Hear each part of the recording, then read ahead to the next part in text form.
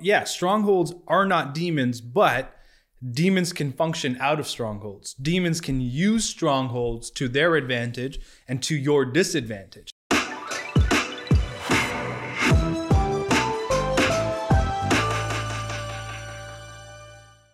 Well, hey everyone, welcome back to What Was That About? I'm your host, Moses Khan, and I'm joined by Dr. Tony Soldano here at All People's Church in Brampton, Canada. Pastor Tony, how you doing? Hey, Pastor Mo.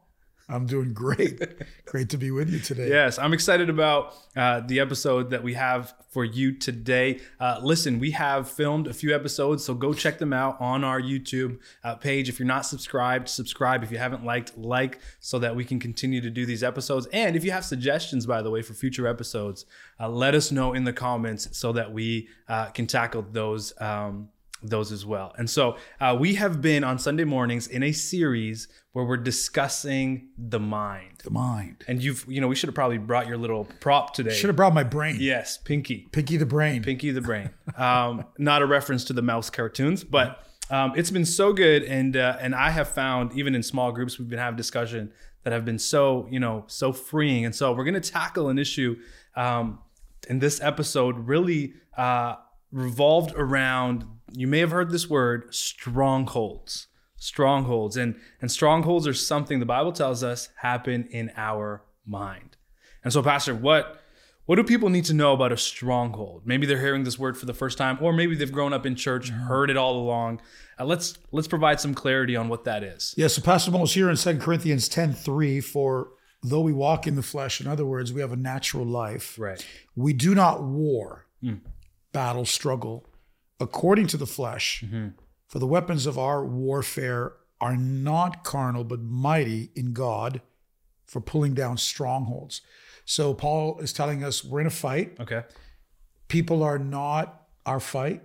People are not our enemy. We read that in Ephesians chapter 6. Right. But then he says this, casting down arguments and every high thing that exalts itself against the knowledge of God, bringing every thought into captivity to the obedience of Christ. So what are strongholds? Strongholds are arguments, thoughts, ideas, anything, can I say it this way, that competes with Christ, anything that wages war with Christ. Right. But I think we need to look at, biblical days. We need to look at the Old Testament to understand, and maybe you can, shed light on this. What is a stronghold? Where's Paul getting this imagery from exactly? That all of a sudden he refers to these things, by the way, being in our mind. Yeah.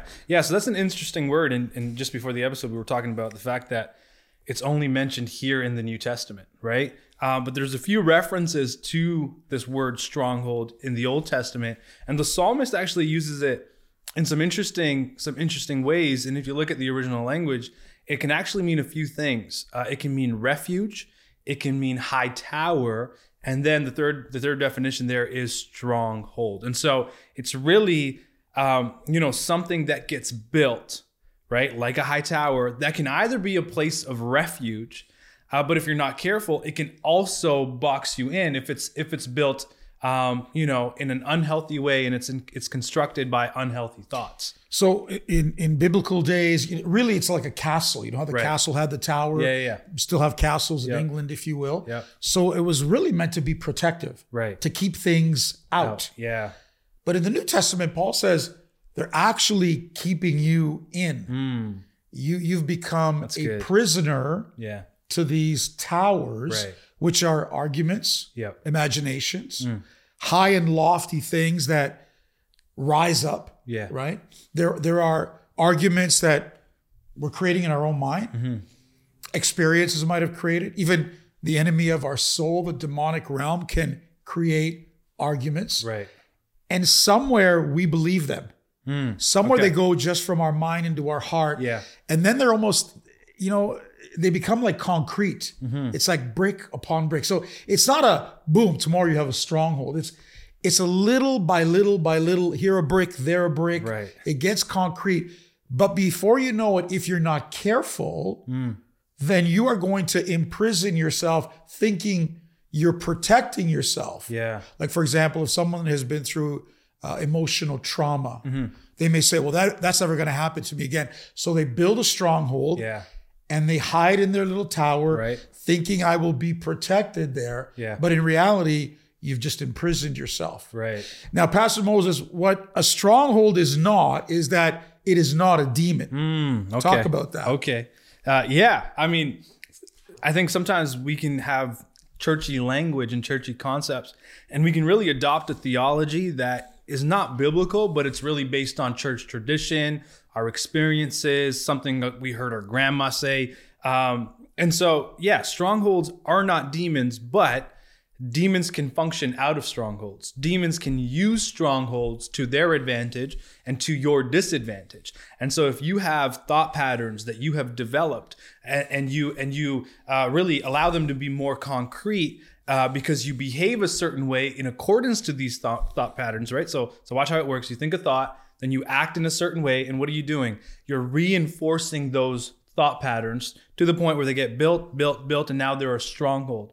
And so what the enemy comes and does is he actually sees where we're actually getting trapped within our thoughts that are not healthy, and he actually uses that against us. And so he traps us in cycles. Now you have addiction. Now you have people stuck in rejection. They can't get over past experiences, right? And so these strongholds are there, and now you have demonic evil influences kind of using them, which reminds me of the scripture of where Peter is told by Jesus, "Get behind me, Satan." Right? And so we know Peter is an opinionated man. We know the general consensus even around that time was that when the Messiah would come, he would be militant, that he would create an army, that we would take back Israel by force if we needed to, and we would overthrow Rome. And so remember, as a Jewish man, you have these ideas and concepts and thought patterns already built in.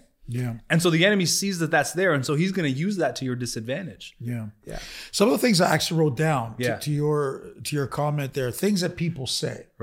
They're how they begin to build strongholds. Things like, because I want to come back to Peter in just a moment, but things like, I'm cursed. No one likes me. No one desires me or wants me. Everyone avoids me. My people group is victimized. Oh, come on, nothing ever goes right for me. It never works out for me. I'm inferior. My children are terrible. My marriage is over. I'll never get ahead in life. I'll never amount to anything. And then we have a scripture in the Old Testament that says that as a man or a woman thinks in their heart, so are they. So I don't know if people know this, but your heart thinks. Your mind thinks, your heart thinks. Why? Because they're in your soul. But when we, if we could take Peter as an example, because this guy is fascinating. He not only did he, as you said, had the greatest revelation there of who Jesus was. Then the devil speaks through him, and we're going to do a podcast particularly on that. But he has a stronghold regarding Jews and Gentiles. Like Pastor Moses, if it was up to him, you and I wouldn't be sitting here today. That's right. Like, it was a real struggle. It was a real struggle for Peter to understand that the salvation of God was beyond Israel, was beyond the commonwealth of Israel, and that it included the Gentiles. I mean, God had to send him to the house of Cornelius, and then later on, Paul had to confront him to the face, because here again, that thing creeped up in the book of Galatians. It creeped up in his life. And, while he was with the Gentiles, he was acting like a Gentile. But then when the Jews came from Jerusalem, then it was like, I'm Jewish again. This was a struggle for Peter. It was a stronghold. Somewhere he must have believed this, even though he was a believer in Christ. And just the complexities of trying to live in that kind of dual space would have been, and we're so glad that in the New Testament they get addressed by Paul, right, in a clear and also strict way, so that Peter can kind of be snatched out of this struggle, caught up in this world. But really, it all stems from these strongholds within his mind, and they're a pattern, aren't they? When we talk about, my friends, when we talk about strongholds, we're talking about something that is ingrained in us. It is a pattern of thinking over and over. It can be given generationally. Like even when we talk about, when we're talking about Peter's struggles, that's really a racism issue, isn't it? That is, yeah. Let's not sugarcoat it. I love that God puts it in the Bible, but these things can be handed down from don't trust those people, right? That's right. And so we hear this, we think it, we believe it. Sometimes we might have an experience that goes and almost re-emphasizes what we thought we believed. Like, now I know it's true. And so here again, that brick by brick, concrete, like other things people say. Well, the church is just full of hypocrites. So people could have looked at Peter in that day and said, well, he says he's a Christ follower. He's a hypocrite. Right. Like he's struggling with non-Jewish people. Yeah. And these things get ingrained in us. They get stronger to the place where then that tower is fulfilled. Yeah. And then, as you said, the enemy goes, hey, I can use this. That's right. Right? That's right. And before you know it, we're on the inside. We can't even get out. Can't get out. Yeah. Yeah. And we don't know how we got there, and we repeated things, and it's like now we're stuck. And so you try to help those people, and it's just like you cannot get them to escape because they've barred themselves in to these belief system strongholds that they really believe. They really, really believe these things. Well said. Let's go back to our friend Peter. Peter believes certain things. Right. He believes certain things about himself. He has some interesting ideas that he is strong. He's going to lay down his life for Jesus. Yeah. Jesus tells him exactly what's going to happen. They're all going to scatter. Peter, you're going to deny me. He gives him the exact time. Peter goes, no. Everybody else, not me. Yeah. I'm ready to die with you, Lord. Yeah. And isn't it amazing? I mean, he's arguing with the Lord, whether he feels embarrassed, humiliated at this point. But I really believe Peter believes this. Right.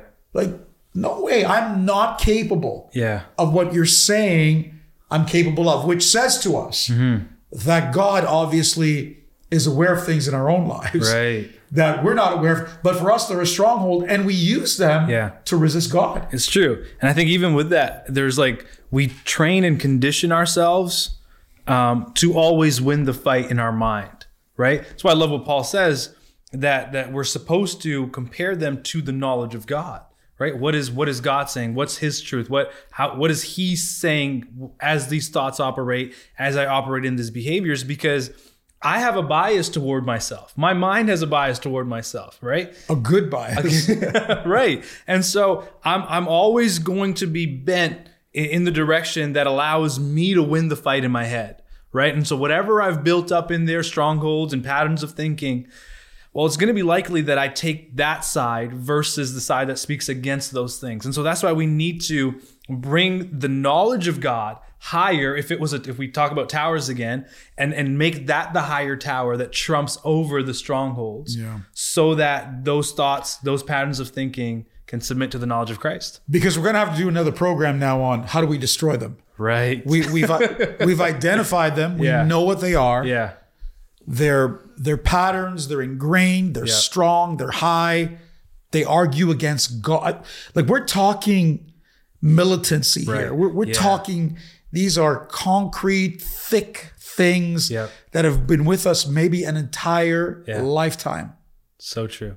And so, we're going to have to discuss on how do we tear them down. But for today, I think we've done a good job in identifying them. Yeah. Well, hopefully that brings some clarity. If you're on the other side of that screen, you're thinking, what is a stronghold? We're going to talk a little bit more about how you can defeat them, but it's likely that you have these things happening in your mind. And so I hope that you found some clarity in today's episode. Wait for part 2 of strongholds. It's going to be powerful so that you can know exactly how to destroy them, tear them down, and continue to live the life that God has called you to live. Dr. Tony, thank you so much for this. This is so much fun. We look forward to seeing you in the next episode.